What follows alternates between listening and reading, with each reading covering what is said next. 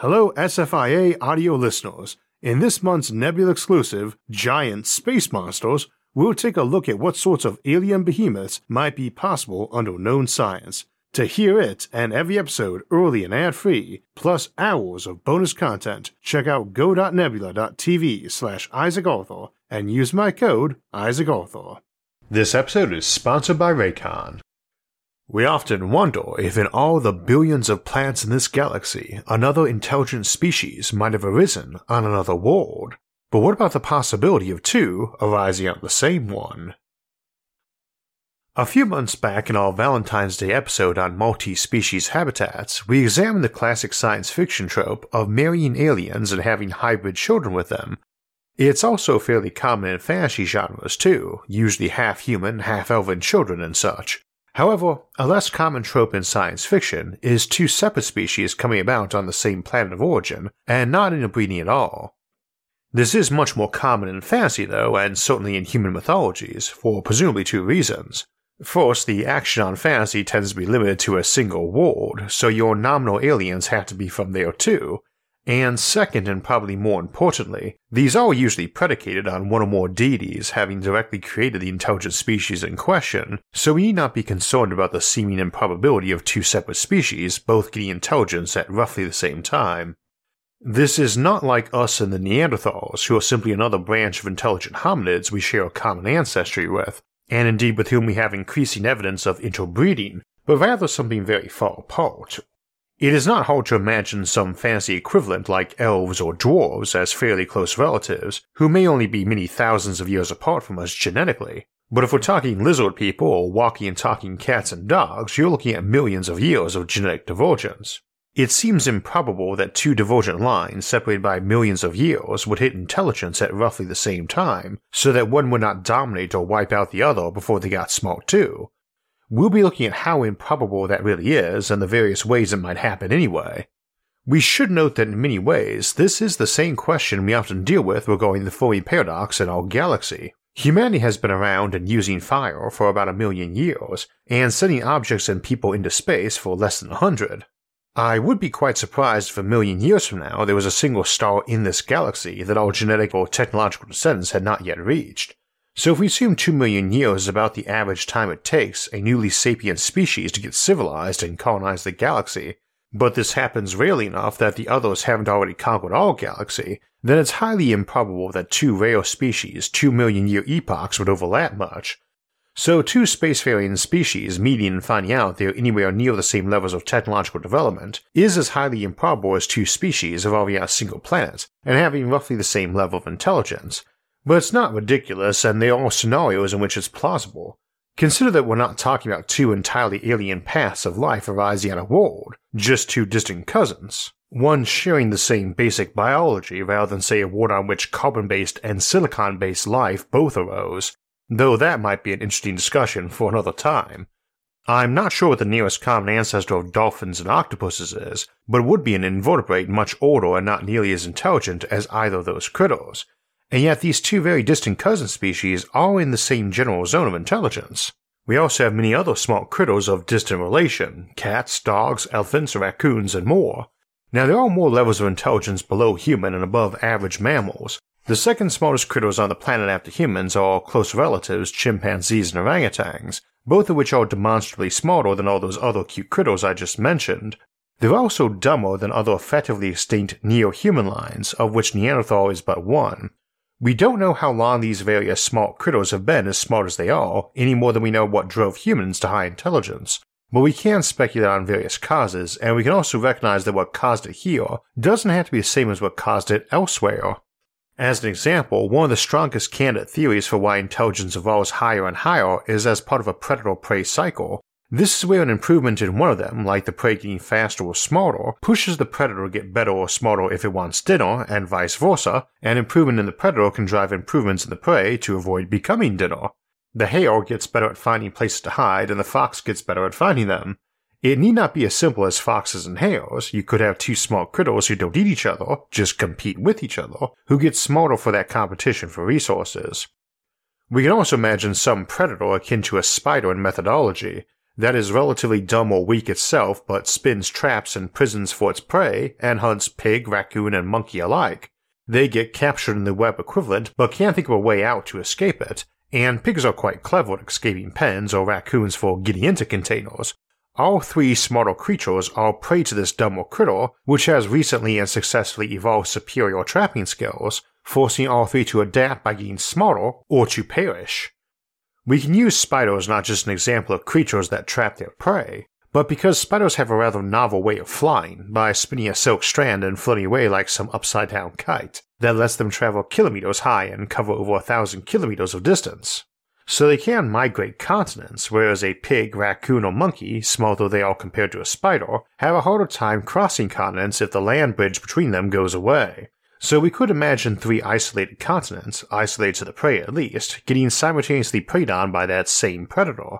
These big or smaller critters are also relatively few in number, so in the case of a lone member of the species making it across the sea somehow, for it to successfully thrive it needs to be able to survive in a new environment, find a cousin it can breed with, successfully do so, and have that offspring be fertile and survive. This is quite an uphill battle, and a land bridge offers the option of a cohesive pack, or horde of the organism making a crossing, offering much better odds.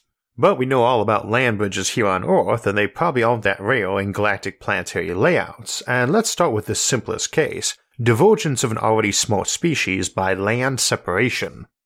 We wouldn't expect them to be much different, two or more clades of a species separated by something like what we have with the Americas from Africa, Europe, and Asia. But given that folks often think of elves or dwarves or such as different species, it's plausible enough. We also don't want to assume evolution is the same in details and timelines everywhere. The basic premise, yes, but we can't assume a given planet is going to have its human equivalents having lifetimes, generations, and population densities anything like ours. It's a decent bet life anything like ours will need similar amounts of space and energy, but there are some big ifs in there.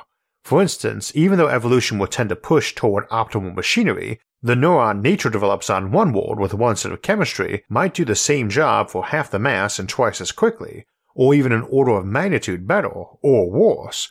See our episode Non-Carbon-Based Life for some more discussion of alternative chemistries. We should also keep in mind that cannibalism is common in nature, and at some point you have a divergence in a species of one chunk of it eating the other chunk, becoming predator and prey, and that can happen many times, and intelligence is no bar on this. Nor really is genetic similarity. Indeed, we cannot take for granted that the problems we have with diseases passing through cannibalism would be a universal issue even if pathogens were common. A different type of digestion might remove the issue. So we can imagine divergence of neo-humans akin to elves or dwarves, but we can also imagine the vampire equivalent, a subspecies that evolves through a predator-prey relationship. These neo-human cases, where the genetic separation is relatively recent, is not our main interest today, but they merit some consideration, and again, while we might assume it would take 1,000,000 years to diverge that much, that's not necessarily true even on Earth, let alone alien worlds and species. For humanity, we don't seem to have diverged too significantly, but even big barriers like crossing between hemispheres after the Ice Age don't seem to have completely stopped the occasional exchanges of DNA, ideas, and goods, so that we can't really make a strong case for divergence on Earth. We might hypothesize that instead of humans reaching the Americas 10 to 30,000 years ago, some early humanoids got there 500,000 years earlier, and then the Ice Ages ended and that those two branches of humanity remaining might have diverged beyond the point of interbreeding. We might get something as visually distinct from humans as the mythological Yeti, while at the same time it would not be terribly implausible that they both continued to get smarter, and kept parallel enough that once reunited by ocean travel capable technologies, the one who developed it had no special advantage in understanding or utilizing it than their cousins once they'd been introduced to it. Same as with us, only with more genetic differences that made interbreeding harder or less desirable. Emphasis on desirable because you could have genetic divergence while separated by nothing more hard to cross than a creek as opposed to an ocean. Bigotry is hardly admirable, but also hardly rare, and probably not rare on other worlds either. So too, using that vampire example of earlier, for all that vampires often appear as romantic partners in fiction, a divergence caused by one chunk of a species turning cannibal on the other and initiating a predator-prey cycle is not likely to result in a lot of marriages and happy neighbor relations. For a given value of the words cannibal and predator, of course, There are options for symbiotic relationships there, and we've often had groups, classes, or castes who had fairly predatory attitudes toward their fellow humans.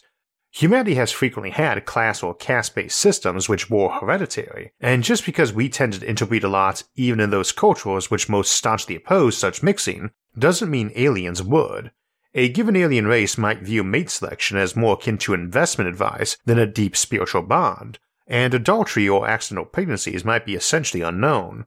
In a situation like that, where hereditary castes or classes existed, and the culture could actually make it stick with a few to no instances of interbreeding for several hundred generations, you might end up with a civilization composed of various species who could no longer interbreed anyway. I also don't find it too hard to imagine a civilization that could make hereditary castes stick that long and well might have some other issues with technological stagnation and innovation, so their march from early civilization to the stars might take a lot longer. Though that's got a fair amount of human bias on it too. Again, a species that generally didn't put much emotion into mate selection or career exploration is not necessarily one that doesn't put emotion into parenting, friendships, or following any other rigid societal structure besides a day job. Though we probably want to remember that a hypothetical species that was pretty logical and emotionless, like the Vulcans of Star Trek, is not the easiest thing to evolve either.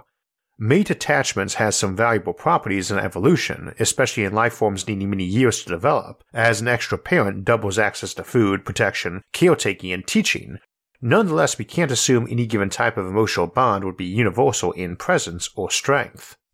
The genetic caste concept is a fairly common trope in fiction too, the alien race composed of very distinct and specialized subraces genetically suited to their role. And one of the more interesting examples of it is the Modis from the classic sci-fi novel The Molten God's Eye, which are hyper-specialized into castes and may be more justified in their case because they have cyclic apocalypses that keep driving them back to the Stone Age. Which is one way something like that could theoretically happen on Earth, I suppose. The end of the Ice Ages ended the land bridges, and the reverse, a melting the ice caps and a hardcore apocalypse that knocked us down to a handful of isolated surviving bands, say a few dozen tribes of a couple hundred folks each, scattered across the planet, is exactly the sort of genetic bottlenecking that could result in a bunch of massively divergent clades of humanity. There's a lot of scenarios that could result in one species splitting to two close cousin species, but this is not really what we mean by alien. It's just your elves and dwarves equivalent, not your dragons or lizard folk or other fantasy examples, which again usually assume a mythological progenitor being involved. Which is a sci-fi option too, of course. Ancient aliens transport critters to a planet from various alien worlds or laboratory creations, and they simply can't interbreed with each other any more than trees and robots could with us or each other. One could imagine some rather unlikable overlord race having a lot of such species around that they'd made incapable of using their technology, then dying off or leaving, and a million years later those critters evolved themselves back up to intelligence or reinvented tech. That does raise another option though for two very distinct races to evolve.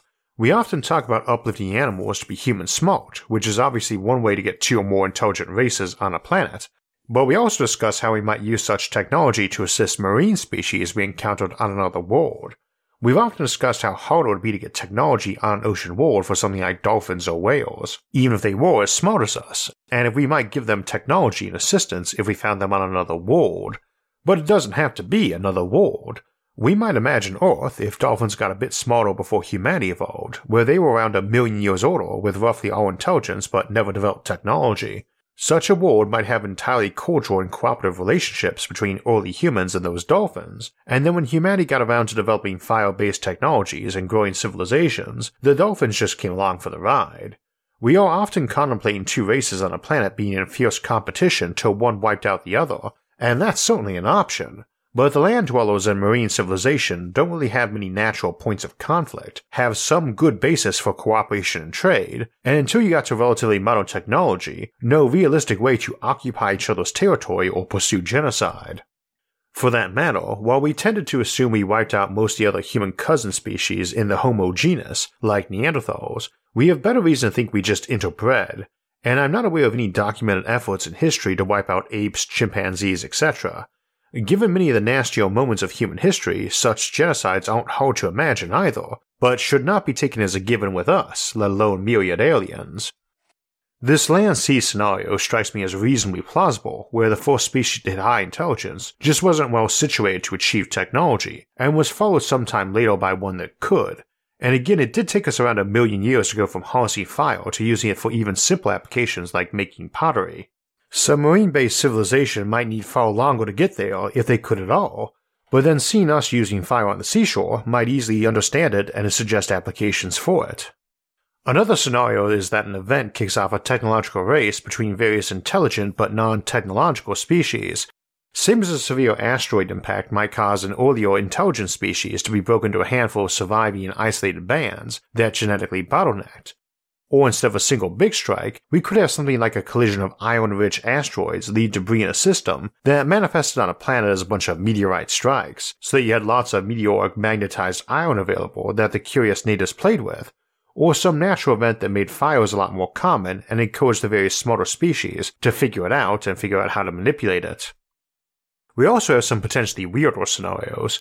Consider some sort of fungal parasite that infested animals as a way of controlling them. It sounds like pure sci-fi, but it's actually something not entirely unknown on Earth. We have a zombie fungus that infests an ant's brain and forces it to migrate to a place ideal for the fungus, which then locks the ant in place there and sprouts from its head. There are several other types of brain-controlling parasites on Earth, and we explored that concept a bit more in our episode Parasitic Aliens. However, we might imagine a very sophisticated evolution of that into something like a neural network of fungi, and eventually some sort of symbiotic rather than parasitic relationship.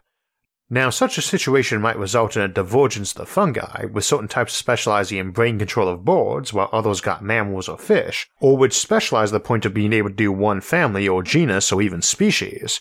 Such being the case, thinking of this as an intelligent species of fungus may not be accurate at this point. Indeed, the fungus might just be a neuron equivalent to the host organisms of what mitochondria are to our cellular energy production.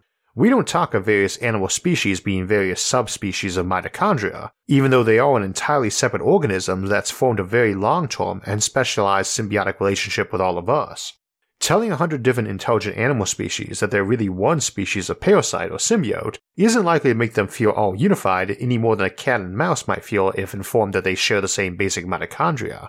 Indeed, it's not like Darwin's On the Origin of Species suddenly made us feel great kinship to cows, pigs, or chickens. In order to change our general attitude of goodwill toward cats, dogs, and horses, which predates thinking of them as relatives, so we probably should not assume two intelligent species could only get along in the primitive era in cases like our people and dolphins example from earlier, where there was no particular zone for competition. Needless to say, it isn't hard to imagine them trying to wipe each other out either. We just shouldn't take that as the default approach, let alone the norm with few to no exceptions. Perception is as important as reality when it comes to behavior, and humans have often attributed human-level intelligence to various animals and really tried to wipe them out. Human-caused extinction of other species has generally been a product of ignorance or indifference, not intent. And since we have often attributed much higher intelligence to various animals than they apparently have, we should not take it for granted that if they actually had it, we would have sought to wipe them out. Though of course it can certainly happen, and presumably did for a lot of dangerous predators. Lions and wolves, for instance, have both been species humans have tried very hard to eliminate in their environments. We also don't really know how the various intelligence to survival feedbacks worked in human evolution. You could potentially have critters who were quite smart, but not well suited for tool use, run a parallel case to the dolphin example. Your human analog species invents the technology, and some other smart critters find it easy enough to use once exposed to it. Some might be smart enough to use it with training but not really understand it, following into some role with the other species paralleling draft animals like oxen or horses, while in another setup we might imagine them as smart but not adapted for technology, and thus exchanging their own skills for use of it, like a tiger dragging an antelope to the clever monkeys in exchange for them using their nimble fingers for crafting this or that useful thing. All in all, I would still expect the likelihood of two intelligent species evolving on the same world independently to be fairly small, but as we saw today, it's maybe not quite so improbable as we might assume, especially given that their evolution to intelligence might not always be very independent of each other. Speaking of long-term symbiotic relationships, one we tend not to have in the average modern household is goats or sheep for mowing the lawn, and I've generally found lawn and garden care a great combination of exercise and quiet time for thought, or to listen to a good audiobook. However, mowers and a lot of other gear are quite loud, so it's nice to have a good pair of earbuds with noise-isolating features without dangling wires, and at half the price of other premium earbuds, I'd recommend trying out Raycon's Everyday E25 earbuds. They've also got a good battery life and a very compact charging case with its own battery that can recharge them 4 times while you're on the go, which means they're recharging every time I put them back in their case for safekeeping, even when I'm far away from any power outlets. Raycon earbuds give you 6 hours of playtime, seamless Bluetooth pairing, more bass, and a more compact design for a comfortable, noise-isolating fit.